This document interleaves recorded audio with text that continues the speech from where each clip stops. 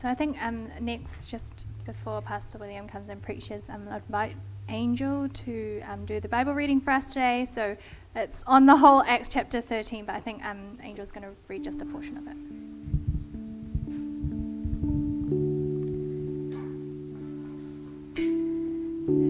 So I'll be reading from Acts chapter 13, and I'll be reading the NLT version.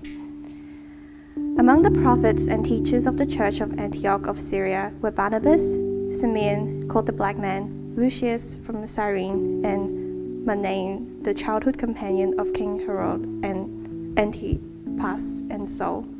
One day, as these men were worshipping the Lord and fasting, the Holy Spirit said, "Appoint Barnabas and Saul for the special work to which I have called them." So after more fasting and prayer, the men laid their hands on them and sent them on their way. So Barnabas and Saul were sent out by the Holy Spirit. They went down to the seaport of Seleucia and then sailed for the island of Cyprus. There in the town of Salamis, they went to the Jewish synagogues and preached the word of God. John Mark went with them as their assistant. Afterward, they traveled from town to town across the entire island until finally they reached Paphos, where they met a Jewish sorcerer, a false prophet named Bar-Jesus. He had attached himself to the governor, Sergius Paulus, who was an intelligent man. The governor invited Barnabas and Saul to visit him, for he wanted to hear the word of God. But Elymas, the sorcerer, as his name means in Greek, interfered and urged the governor to pay no attention to what Barnabas and Saul said. He was trying to keep the governor from believing. Saul, who also known as Paul, was filled with the Holy Spirit, and he looked the sorcerer in the eye. Then he said, "You son of the devil, full of every sort of deceit and fraud, an enemy of all that is good, will you never stop perverting the true ways of the Lord? Watch now, for the Lord has laid his hand of punishment upon you, and you'll be struck blind. You will not see the sunlight for some time." Instantly, mist and darkness came over the man's eyes, and he began groping around, begging for someone to take his hand and lead him. When the governor saw what had happened, he became a believer, for he was astonished at the teaching about the Lord. Paul and his companions then left Paphos by ship to Pamphylia, landing at the port town of Perga. There, John Mark left them and returned to Jerusalem. But Paul and Barnabas traveled inland to Antioch of Pisidia. On the Sabbath, they went to the synagogue for the services. After the usual readings from the book of Moses and the prophets, those in charge of the service sent them this message: "Brothers, if you have any word of encouragement for the people, come and give it." So Paul stood, lifted his hand to quiet them, and started speaking. "Men of Israel," he said, "and you God-fearing Gentiles, listen to me. The God of this nation of Israel chose our ancestors and made them multiply and grow strong during their stay in Egypt. Then with a powerful arm he led them out of their slavery. He put up with them through 40 years of wandering in the wilderness. Then he destroyed 7 nations in Canaan and gave their land to Israel as an inheritance. All this took about 450 years. After that, God gave them judges to rule until the time of Samuel the prophet. Then the people begged for a king, and God gave them Saul, son of Kish, a man of tribe of Benjamin, who reigned for 40 years. But God removed Saul and replaced him with David, a man about whom God said, "I have found David, son of Jesse, a man after my own heart. He will do everything I want him to do." And it is one of King David's descendants, Jesus, who is God's promised Savior of Israel. Before he came, John the Baptist preached that all the people of Israel needed to repent of their sins and turn to God and be baptized. As John was finishing his ministry, he asked, "Do you think I am the Messiah? No, I'm not. But he is coming soon, and I'm not even worthy to be his slave and untie the sandals on his feet. Brothers, you sons of Abraham, and also you God-fearing Gentiles, this message of salvation has been sent to us. The people in Jerusalem and their leaders did not recognize Jesus as the one the prophets had spoken about. Instead, they condemned him, and in doing this, they fulfilled the prophet's word that are read every Sabbath. They found no legal reason to execute him, but they asked the Pilate to have him killed anyway. Then they had done all that the prophecies said about him. They took him down from the cross and placed him in the tomb. But God raised him from the dead, and over a period of many days he appeared to those who had gone with him from Galilee to Jerusalem. They are now his witnesses to the people of Israel. And now we're here to bring you this good news. The promise was made to our ancestors, and God has now fulfilled it for us, their descendants, by raising Jesus. This is what the second psalm says about Jesus. You are my son, today I have become your father. For God had promised to raise him from the dead, not leaving him to rot in the grave. He said, I will give you the sacred blessings I promised to David. Another psalm explains it more fully. You will not allow your Holy One to rot in the grave. This is not a reference to David, for after David had done the will of God in his own generation, he died and was buried with his ancestors, and his body decayed. No, it was a reference to someone else, someone from God raised and whose body did not decay. Brothers, listen. We are here to proclaim that through this man Jesus, there is forgiveness for your sins. Everyone who believes in him is made right in God's sight, something the law of Moses could never do. Be careful. Don't let the prophet's word apply to you, for they said, Look, you mockers, be amazed and die, for I'm doing something in your own day, something you wouldn't believe, even if someone told you about it. As Paul and Barnabas left the synagogue that day, the people begged them to speak about these things again next week. Many Jews and devout converts to Judaism followed Paul and Barnabas, and the two men urged them to continue to rely on the grace of God.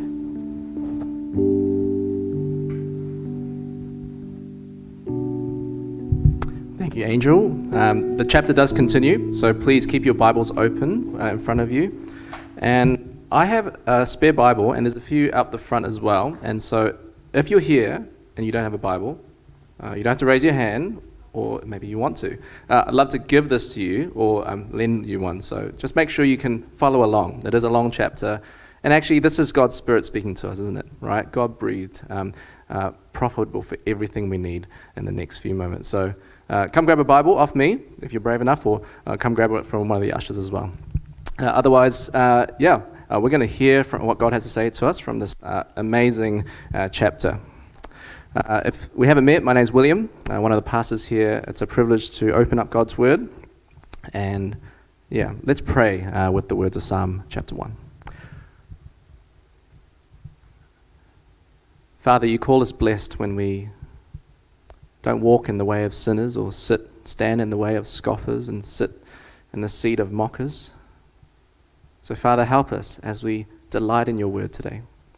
This is a long passage, and yet it is rich of truths about you and your word and your Son Jesus.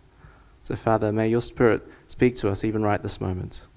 Do clear our hearts of all the distractions that might just stop us from hearing about how your name is worthy to be spread all over the earth.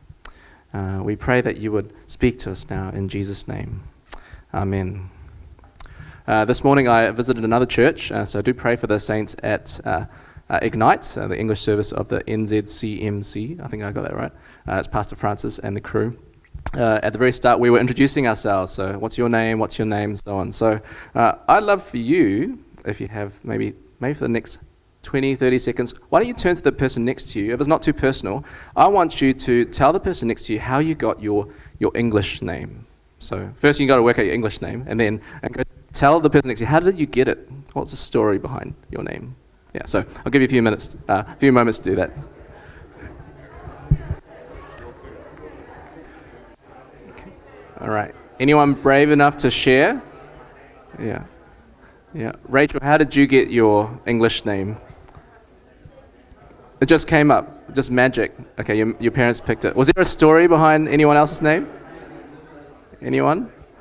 Yeah. Well, I mean, Jennifer, how did you get your name? English name? Yeah. Your dad gave, okay, all right, yeah. Is there any reason why he picked Jennifer?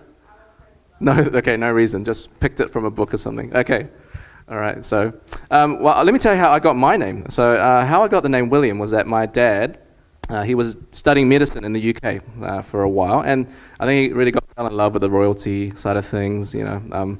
And I think he felt that his sons should have nice royal names. So I'm one of 3 brothers, and so my older brother got named after Richard, the Lionheart, right? And then there was William and Henry. So yeah, I'm named after royalty, but that doesn't count for anything. Yeah, I tried to, yeah, long story, yeah, anyways, doesn't count for anything. So, anyways, it goes to show every name has a story. So, I'm sure your name has a story somewhere, even if it's boring, even if it's not exciting. Every name has a story. Whether it's the reason behind the names of your passport, or you can ask my kids why they call me Pastor Sauce. There's a story behind every name. Or even why the new monarch, right? God save the king. Charles III. Why Charles III? Every name has a story. You have to find that one out yourself. And I think in the same way, in chapter 13 of the book of Acts, every name tells a story. Well done, Angel, for reading that passage. And there are a lot of names, right? And I wonder if you noticed. I wonder if you're even keeping count. For example, there's a bunch of names in the opening verses at Antioch, the leaders. There's Jesus, of course, and there's a Bar Jesus, right? What's up with that? And I wonder if you notice how the names actually changed. All right, verse 2, have a look in your Bibles, right? It goes from Barnabas and Saul, verse 2, and then if you scroll down to verse 50, it's Paul and Barnabas. What's up with that? Just as your name has a story, every name in this chapter tells a story. As we walk through this account together, let me suggest that for every new name, we're going to pause and ask, what's the story? What's the story? And I hope you'll see the story of who our God is and what it looks like to faithfully proclaim his name to the ends of the earth, to the nations. So as Venus hinted, this chapter actually marks the start of our church's third and final series through the book of Acts. So as some of you know, if you attend the other services, we're going through the same book together as a family. And we've seen so far, right, in chapters 1 to 7, how the gospel of Christ empowered the first Jewish background believers, didn't they? Right? Creating a radically different community, right? One that was very attractive, one that actually also drew opposition to them. And yet, the message of the risen Lord Jesus could not be stopped. And then we saw in chapters 8 to 12, okay, kind of a new season in the growth of the church, how the gospel started to break boundaries and who the gospel is for, right? Breaking boundaries and who the gospel is for. It's not just for Jews, but Samaritans as well. It's not just for Greeks, it's also for Ethiopians too.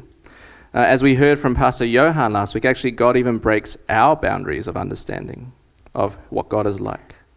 How he answers prayer, how despite opposition, our Bible verse says, the word of God kept increasing and multiplying. And so as we turn the page to chapter 13 over here, Luke is starting a new section, and so this is a new series. And so I think today, for chapter 13, I've tried to break it down, but I think the first thing we see in the first few verses are the names of the first mission team to the unreached. So let's have a look first at the names of the first mission team to the unreached, and let's see what the story is behind them. So verse 1 says, now in the church at Antioch there were prophets and teachers, Barnabas, Simeon called Niger, Lucius of Cyrene, Manaen, who had been brought up with Herod the Tetrarch, and Saul. So, what's the story behind their names? That these 5 particular men are leaders tell us something that actually Isaac touched on 2 weeks ago when we were looking through chapter 11, the church of Antioch. Antioch was actually a very diverse church. It was a diverse leadership, it sounds like, as well, right? Actually, it's hard to know here from words on a page, but actually I think there are different ethnicities represented. Barnabas is a Levite from Cyprus. Simeon, he's probably an African, black African from, from Africa. That makes so much sense, doesn't it? And Lucius is from Cyrene, which is in North Africa as well. Okay, so already you're getting a picture of a very diverse leadership in the first Gentile church. There's also different backgrounds. Think about Saul. Okay, Saul grew up in Tarsus. He probably, if he was alive today, he'd probably go to top schools, a very well educated Pharisee. And then what about Manaen? It sounds like Luke wants us to know that he grew up in King Herod's household. Okay, so someone who's politically connected, perhaps. Someone who might be running for MP one day, who knows? Well before Justice League, well before, Amazon's Lord of the Rings new group of elves that fight each other and fight, I don't know. God was showing us what the value of multicultural leadership looks like. Teams with different gifts, different life experiences, empowered by the Spirit of Christ. And the church in Antioch points to us the way forward, right? To what gospel-powered leadership could look like for a church like ours. For workplaces, even our families, even living here in multicultural New Zealand. And it seems like these are 5 names who, in verse 2 and 3, they seem to pray and fast, and they obey the Spirit's call, and they send 2 of their best among them, Barnabas and Saul, to bring the gospel to the nations. This is a key moment in the history of the church. This is the first time a church outside Jerusalem joins in God's global mission. We've heard in chapter 11, not only were they financially generous, okay, when Jerusalem needed help, they offered and gave. Here now they offer 2 of their most senior leaders as missionaries. Isn't that a challenge for us? Imagine if we sent Pastor Albert and Pastor James off to a missions trip, okay? Let's send our best. Let's send our best. Because Antioch City Church knew that this missions trip was not actually for them. This was actually God's work that they are joining in. This is His calling that they are just following and obeying. He is the one who calls, He's the one who empowers us for every good work, to be His witnesses, to break boundaries, and to share Christ with those who have not yet heard. So I don't know if God is calling you to give up what's good for what's better. Will you go? PCBC, if God calls from us, some of the best among us, to move countries, to move cities, to labor in God's harvest, will we be stingy, or will we be like these guys and send them gladly? Antioch Church did. All right, they team up to send the first Gentile mission team. That's fantastic, isn't it? Let's have a look, verse 4 and verse 5. Let's keep going. The 2 of them, sent on their way by the Holy Spirit, they went down to Seleucia and sailed from there to Cyprus. So that's their first stop on their missions trip. So you can see Antioch's on the right, and then you can see that bold arrow. They kind of hit Cyprus as the first stop. And this actually makes a lot of sense if you want to think about it, because who comes from Cyprus? We've just read it, right? Use your Bibles. Okay. Actually, we didn't just read it. The first time we read it was in Acts chapter 5, so you actually have to have good memories. So Barnabas, when he was first introduced, he was introduced as someone who had originally come from Cyprus. All right. So he's actually going back to his home turf. And that makes a lot of sense. If you want to go reach some people, right, who haven't heard about Jesus, let's go back to your hometown first. See what that's like. And so that's where his story began. And so as Barnabas and Saul moved through the island, right, you can see they move from east to west. And as they do that, they begin to proclaim, verse 5, the gospel. They proclaim the word of God in the Jewish synagogues. Right? And in the rest of this chapter, it is the word of God, the word of the Lord, that is the focus. I don't know what you think about when you hear the word mission. But what mission cannot be is absent the Word of God. The verbal proclamation of the Word of God has to be done. It cannot be avoided, can't be outsourced. It's the responsibility of every ambassador of Christ. Yes, mission does mean building bridges and relationships. It does mean serving the marginalized to show the hands and feet of our Lord Jesus. But mission is ultimately to proclaim the word of God about Jesus Christ to those who need him. I'll say that again. Mission is to proclaim the word of God about Jesus Christ to those who need him. And so that's exactly what Barnabas and Saul do. They've actually got an assistant now, right? Verse 5. John Mark was with them as their helper. And so BJS, right? This crew, they with their home church's support, they come out and they head out, not on a holiday in the Mediterranean, but they go to proclaim the word of God. Not just in synagogues, but later on we'll see in the courts of Gentiles as well. And it looks like that it's in Paphos, that's what it says here in verse 6.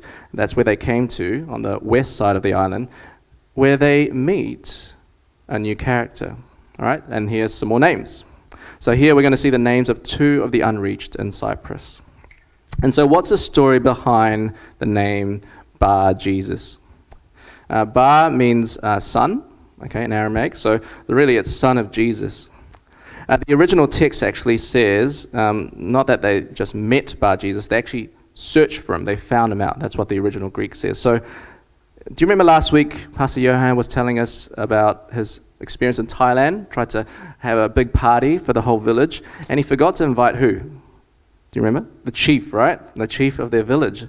And so actually, perhaps this Cyprus mission team had a similar experience. They're going around and starting a party, and they realized, we need to speak to the chief. Who's the chief? All right, it's apparently this Roman governor called Sergius Paulus, and the way to get to him, it seems like it's through this middleman, Bar Jesus. And so that's why they went looking for Bar Jesus, to try and get an introduction, as it were. But Bar Jesus is an interesting name, and I think Luke, what's in the name? Luke tells us. Okay, he's, I think, slipped in a bit of intentional irony here. So here's Bar Jesus, he's son of Jesus. But now we're going to see a son of Jesus opposing the sons of Jesus. You get it? Right? It's deliberate. And not only that, we're told he has a different name. Okay, so he's got like a secret agent named Elymas. So he's actually a Jew pretending to be a Greek. Okay, perhaps for his job or whatever reason. So there's a little bit of double crossing going on here that Luke wants to draw our attention to. There's a little bit of deja vu as well. Okay, so maybe Luke is throwing back to someone else, because what's Bar Jesus' job? He's a Jewish sorcerer. Anyone remember a sorcerer in the book of Acts so far? Yep, nodding. Yeah, that's right. Okay, in chapter 8, right? Okay, chapter 8, Simon the sorcerer. Do you remember that? Remember that guy? He tried to buy from Peter the authority of baptizing believers in the Holy Spirit. Okay, he got told off. Here at the start of a new phase of God's mission, we have another sorcerer, right? Trying to resist the gospel, okay? Trying to turn his boss away from the faith. That's what we see, don't we? And then verse 9, then Saul, who was also called Paul, filled with the Holy Spirit, looked straight at Elymas and said, "You child of the devil." Just like Peter rebuked Simon previously, now Saul announces God's judgment on fake Jesus. Because his trickery, his deceit, right, it doesn't put him with Jesus, with Team Jesus, but with Team Satan.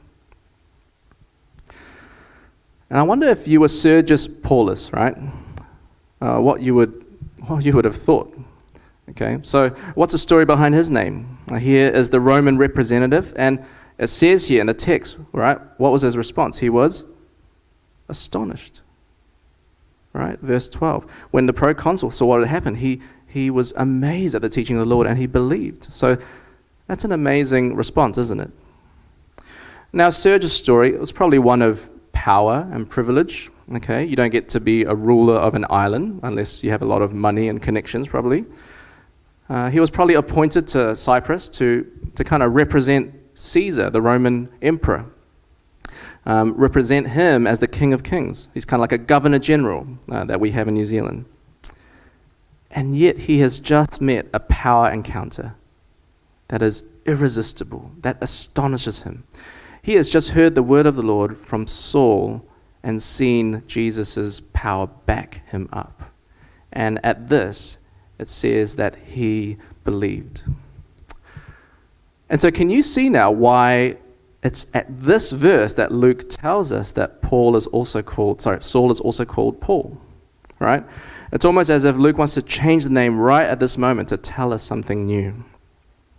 You see, among believers in Jerusalem, right, Saul is his Hebrew name. It makes a lot of sense.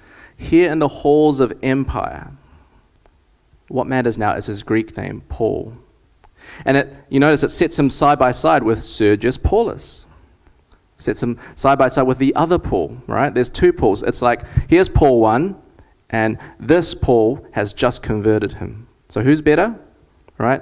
This king, his king. See, Apostolus Paulus, right, is like introducing Sergius Paulus to King Jesus. And what we have here is really Luke trying to tell us, Jesus wins. God's ambassador wins and is much better than Rome's ambassador. God's kingdom will outlast Rome's kingdom. And we need to know this, right? This is a fantastic reminder for us. Every name tells a story. We need to know this because we might feel like, I don't know, the kingdom of God doesn't seem very spectacular amidst all the things around us, right? You know? And so we want to be reminded of this truth. And I think this section also reminds us when someone seeks to hear the word of God, I think we should be prepared for the devil to do whatever it takes to put a stop to it. You know, and sometimes it will be pretty spectacular. It might be a showdown like this, where you have to call out the devil very strongly. But often the evil one will employ very sneaky but standard methods. Last week, some of the brothers and sisters in our prayer group, they were praying over an opportunity for me to share the gospel with one of my relatives who wasn't a Christian. And it was this same week that there were just so many problems happening in my life. Miscommunications, my own sin and temptations. It was like the enemy was loving it. This opportunity was coming up. I'm just going to fire dart after dart after dart at you. How are you going to take that? So we should expect the same. Let's not be naive to the way that the evil one works. But don't lose heart. Let's lift up our shields of faith.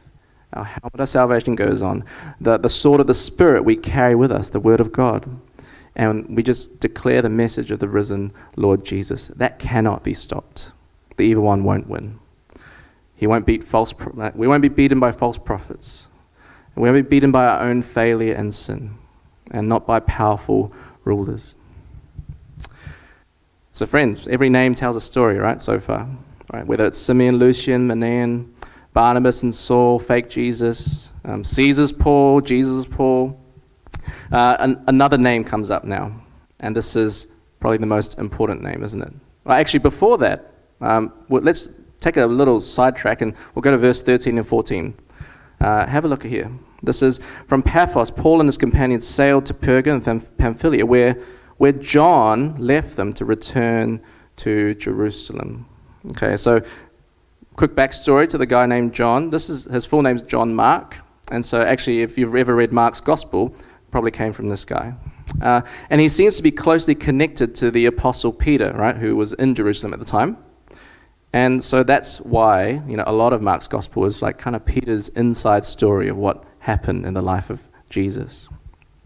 And actually, if you remember last week when Johan told us about how, Peter was miraculously escaped, he ended up going to John Mark's mum's house, right, after he's rescued from Herod's clutches. And so seems like from then till now, he's been kind of traveling with Barnabas and Paul, helping them out on their outreach. But as Paul kind of leaves Cyprus and then goes to Perga and they're about to travel on to the next town, Mark kind of gives his apologies, says, I got to go back home. Maybe I missed my mum's cooking or something. So I'm off home. It's just the two of you now. So that's why he leaves the picture here. And we'll carry on his story in a few weeks. But now we're in Perga, okay? So Perga is just at the top. And from Perga, it seems like the two mission team members, they end up in a place called Pisidian Antioch.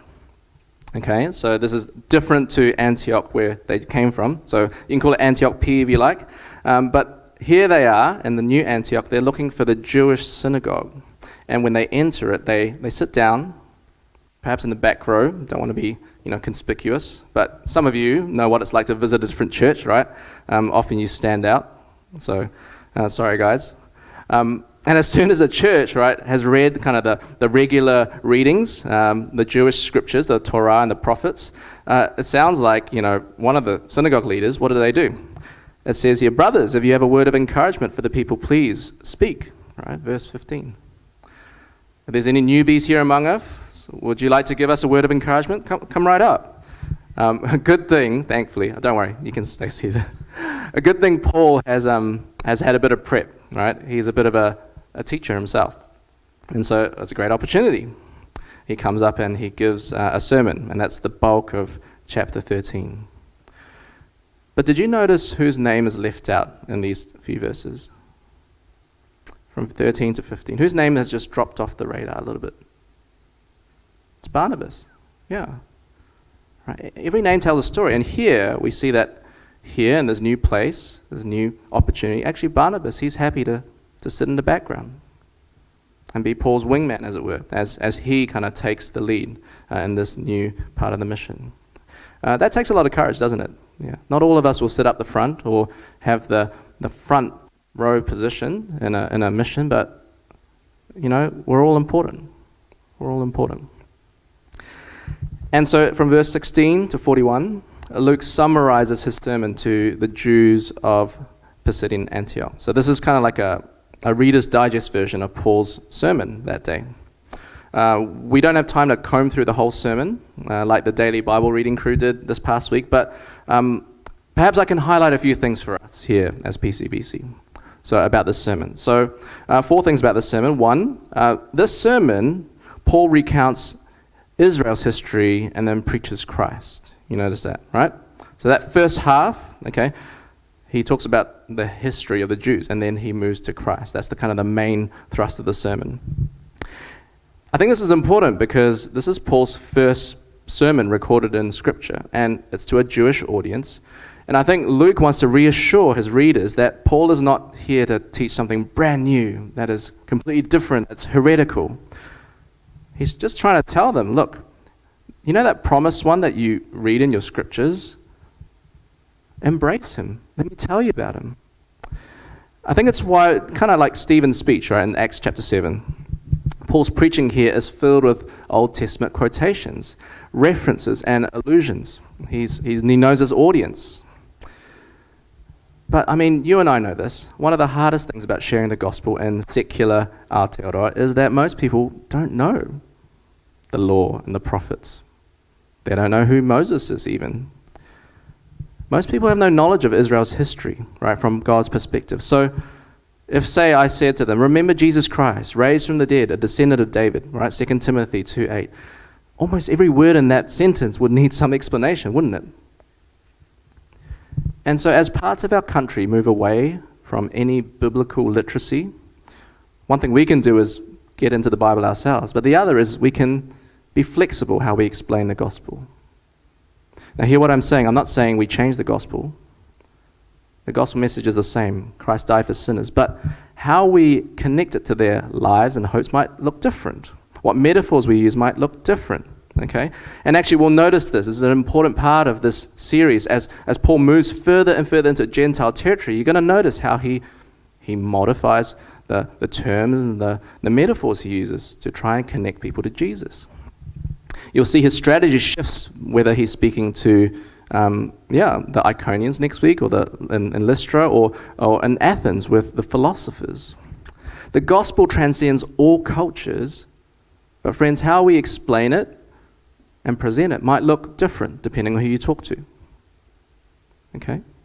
So keep that in mind, because it's going to be really important as we go through the rest of this series. Paul recounts Israel's history and preaches Christ, but we may not need to do the same in our own evangelism. Secondly, okay, let's zoom in on that history bit. From verses 16 to 25, Paul, I think he focuses on 4 names, doesn't he? And you notice them. Saul, David, John the Baptist, and then he moves to Jesus, right? You know, why does he pick those 4? People have different ideas. Maybe those are the names that came up in the readings that they were doing during that synagogue service. So maybe he just kind of piggybacks off that. Maybe these names were particularly relevant to the Jews of Pisidian Antioch. We're not told. But what Luke shows us in Paul's speech, right, is that there are clear contrasts between these names, right? There's a clear contrast between King Saul and King David, and then there's a contrast between John the Baptist and who follows him, Jesus, his Savior. And so again, every name tells a story. So let's have a look at those stories briefly. And in this case, they're all linked, aren't they? Right. So Saul was the kind of outwardly impressive king, and yet he would keep disobeying God's word all the time. Looked great, seemed like he would make a great king, but actually, he was hiding amongst the baggage. He wouldn't wait for Samuel to show up, and he would do the offering himself. Eventually, God has to remove him, right? It says here, verse 22, God removed him. He lost his authority to lead because of his disobedience to God's word. In contrast, David, King David, right? We all love David. He's the shepherd boy, right? He's the one who starts from humble beginnings, and God raises him up to begin a new kingly line. And yes, David is flawed. He sins big time. But he's a faithful man, and God describes him as a man after God's own heart. And Paul reminds us of this here. And it's through David's family tree, Paul reminds the Israelites, they're listening, that their long-expected Messiah will come. The Savior, Jesus, verse 23.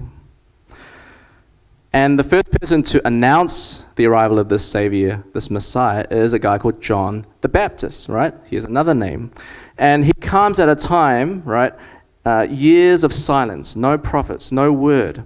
And then he announces to everyone. He says in Mark's Gospel, prepare the way for the Lord.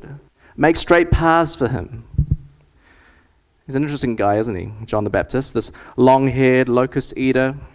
And I think what he wants everyone to know, and us to know, is that Jesus is far greater than he is.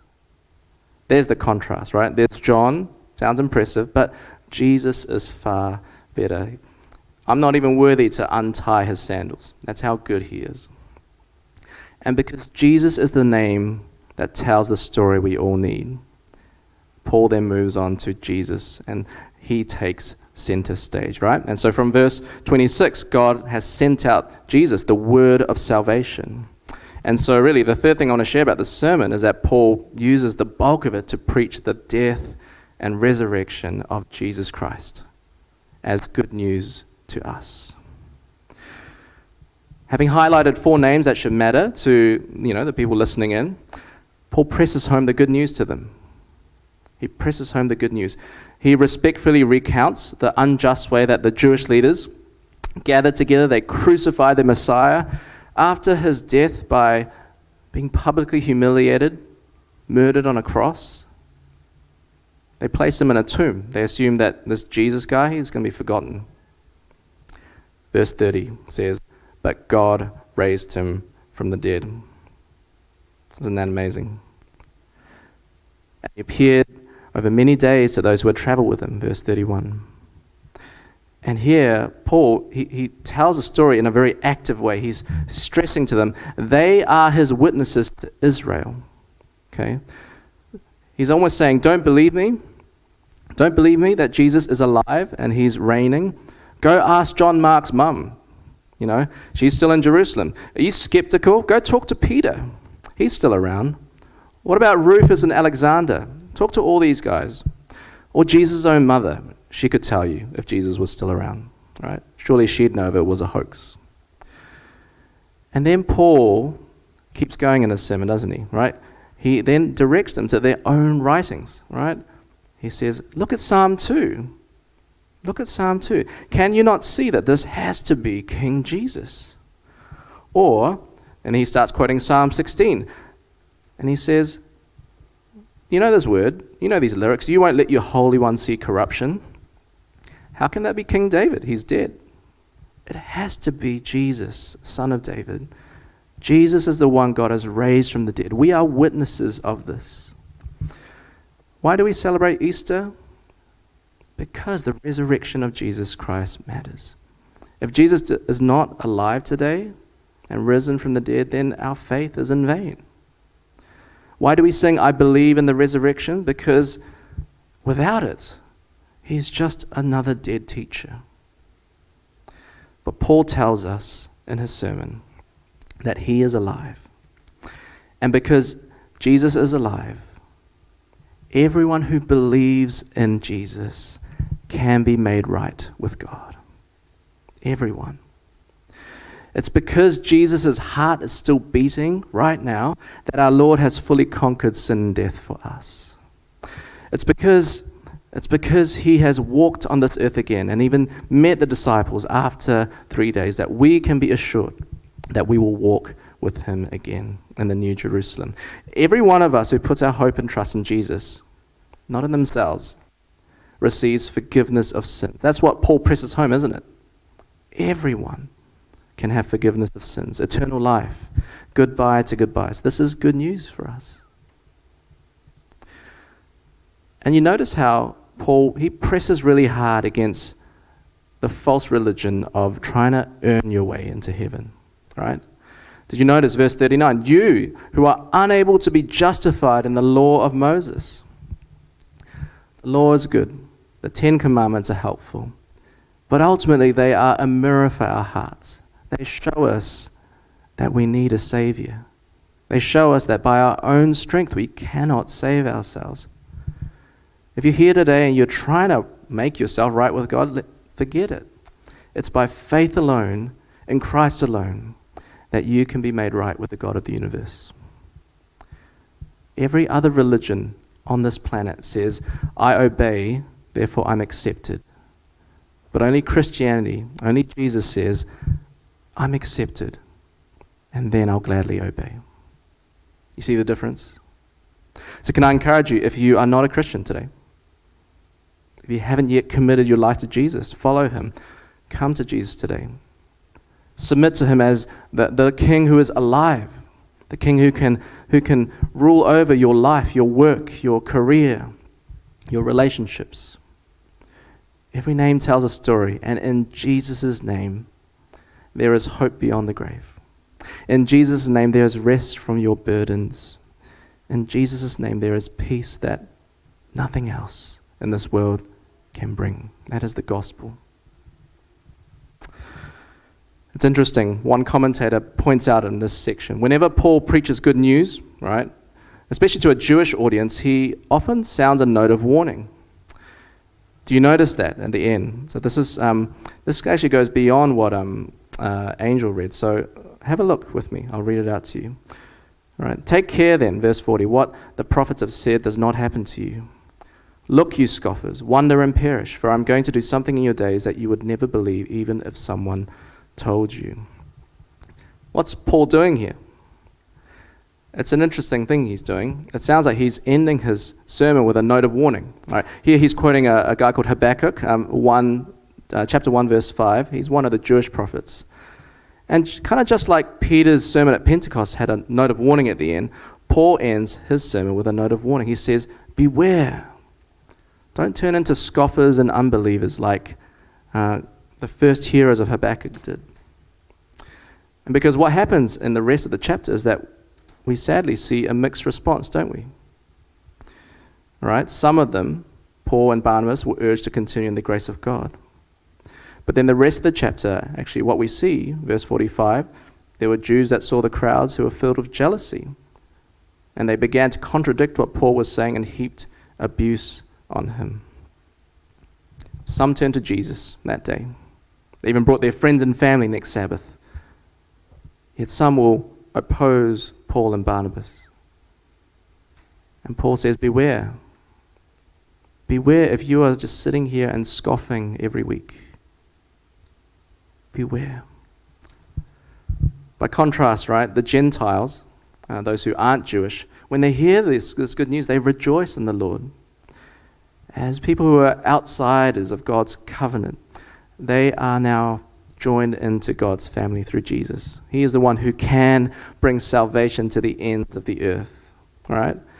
And that's what, we're reminded. This is what the Lord has commanded to us. I have made you a light for the Gentiles, verse 47, that you may bring salvation to the ends of the earth, quoting Isaiah 49. And Luke uses kind of the last few verses to sum up. The gospel keeps spreading. His name is the one that spreads out. Doesn't matter if the Jews reject and oppose, even throw Paul and Barnabas out of the city. Despite all that opposition, the disciples of Jesus, what are they doing? They are filled with the Holy Spirit and with joy. And they just keep going. And friends, that is the story of the church. That is the story of the church. The story of Christianity is not one of failure. It's not one of disappearing into nothing. The story of Christianity is one where God's Spirit keeps working, where men and women, failed and flawed as they are, bring the name of Christ to the ends of the earth. And so we want to be inspired by that and challenged by that. PCBC, let's rejoice that God's salvation plan, it cannot be stopped. That in AD 40 something, it's small, seems so insignificant, and yet thousands of years later, Christians can be named in every continent in the world. Let's rejoice in that. God's salvation plan cannot be stopped. And so let's encourage one another to stand firm, to keep preaching God's word in the name of Jesus, our King of Kings. Shall we pray?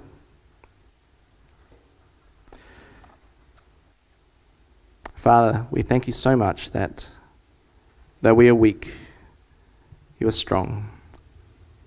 Though we are jars of clay, you are a strong tower. Father, help us to just be your faithful witnesses in our workplaces, in our families, in our schools. Forgive us for times where we have failed or where we have not cared enough about the perishing around us. Father, help us to be faithful proclaimers of your name, and help us to be confident that you will spread your name from sea to sea to the ends of the earth. In Jesus' name we pray. Amen.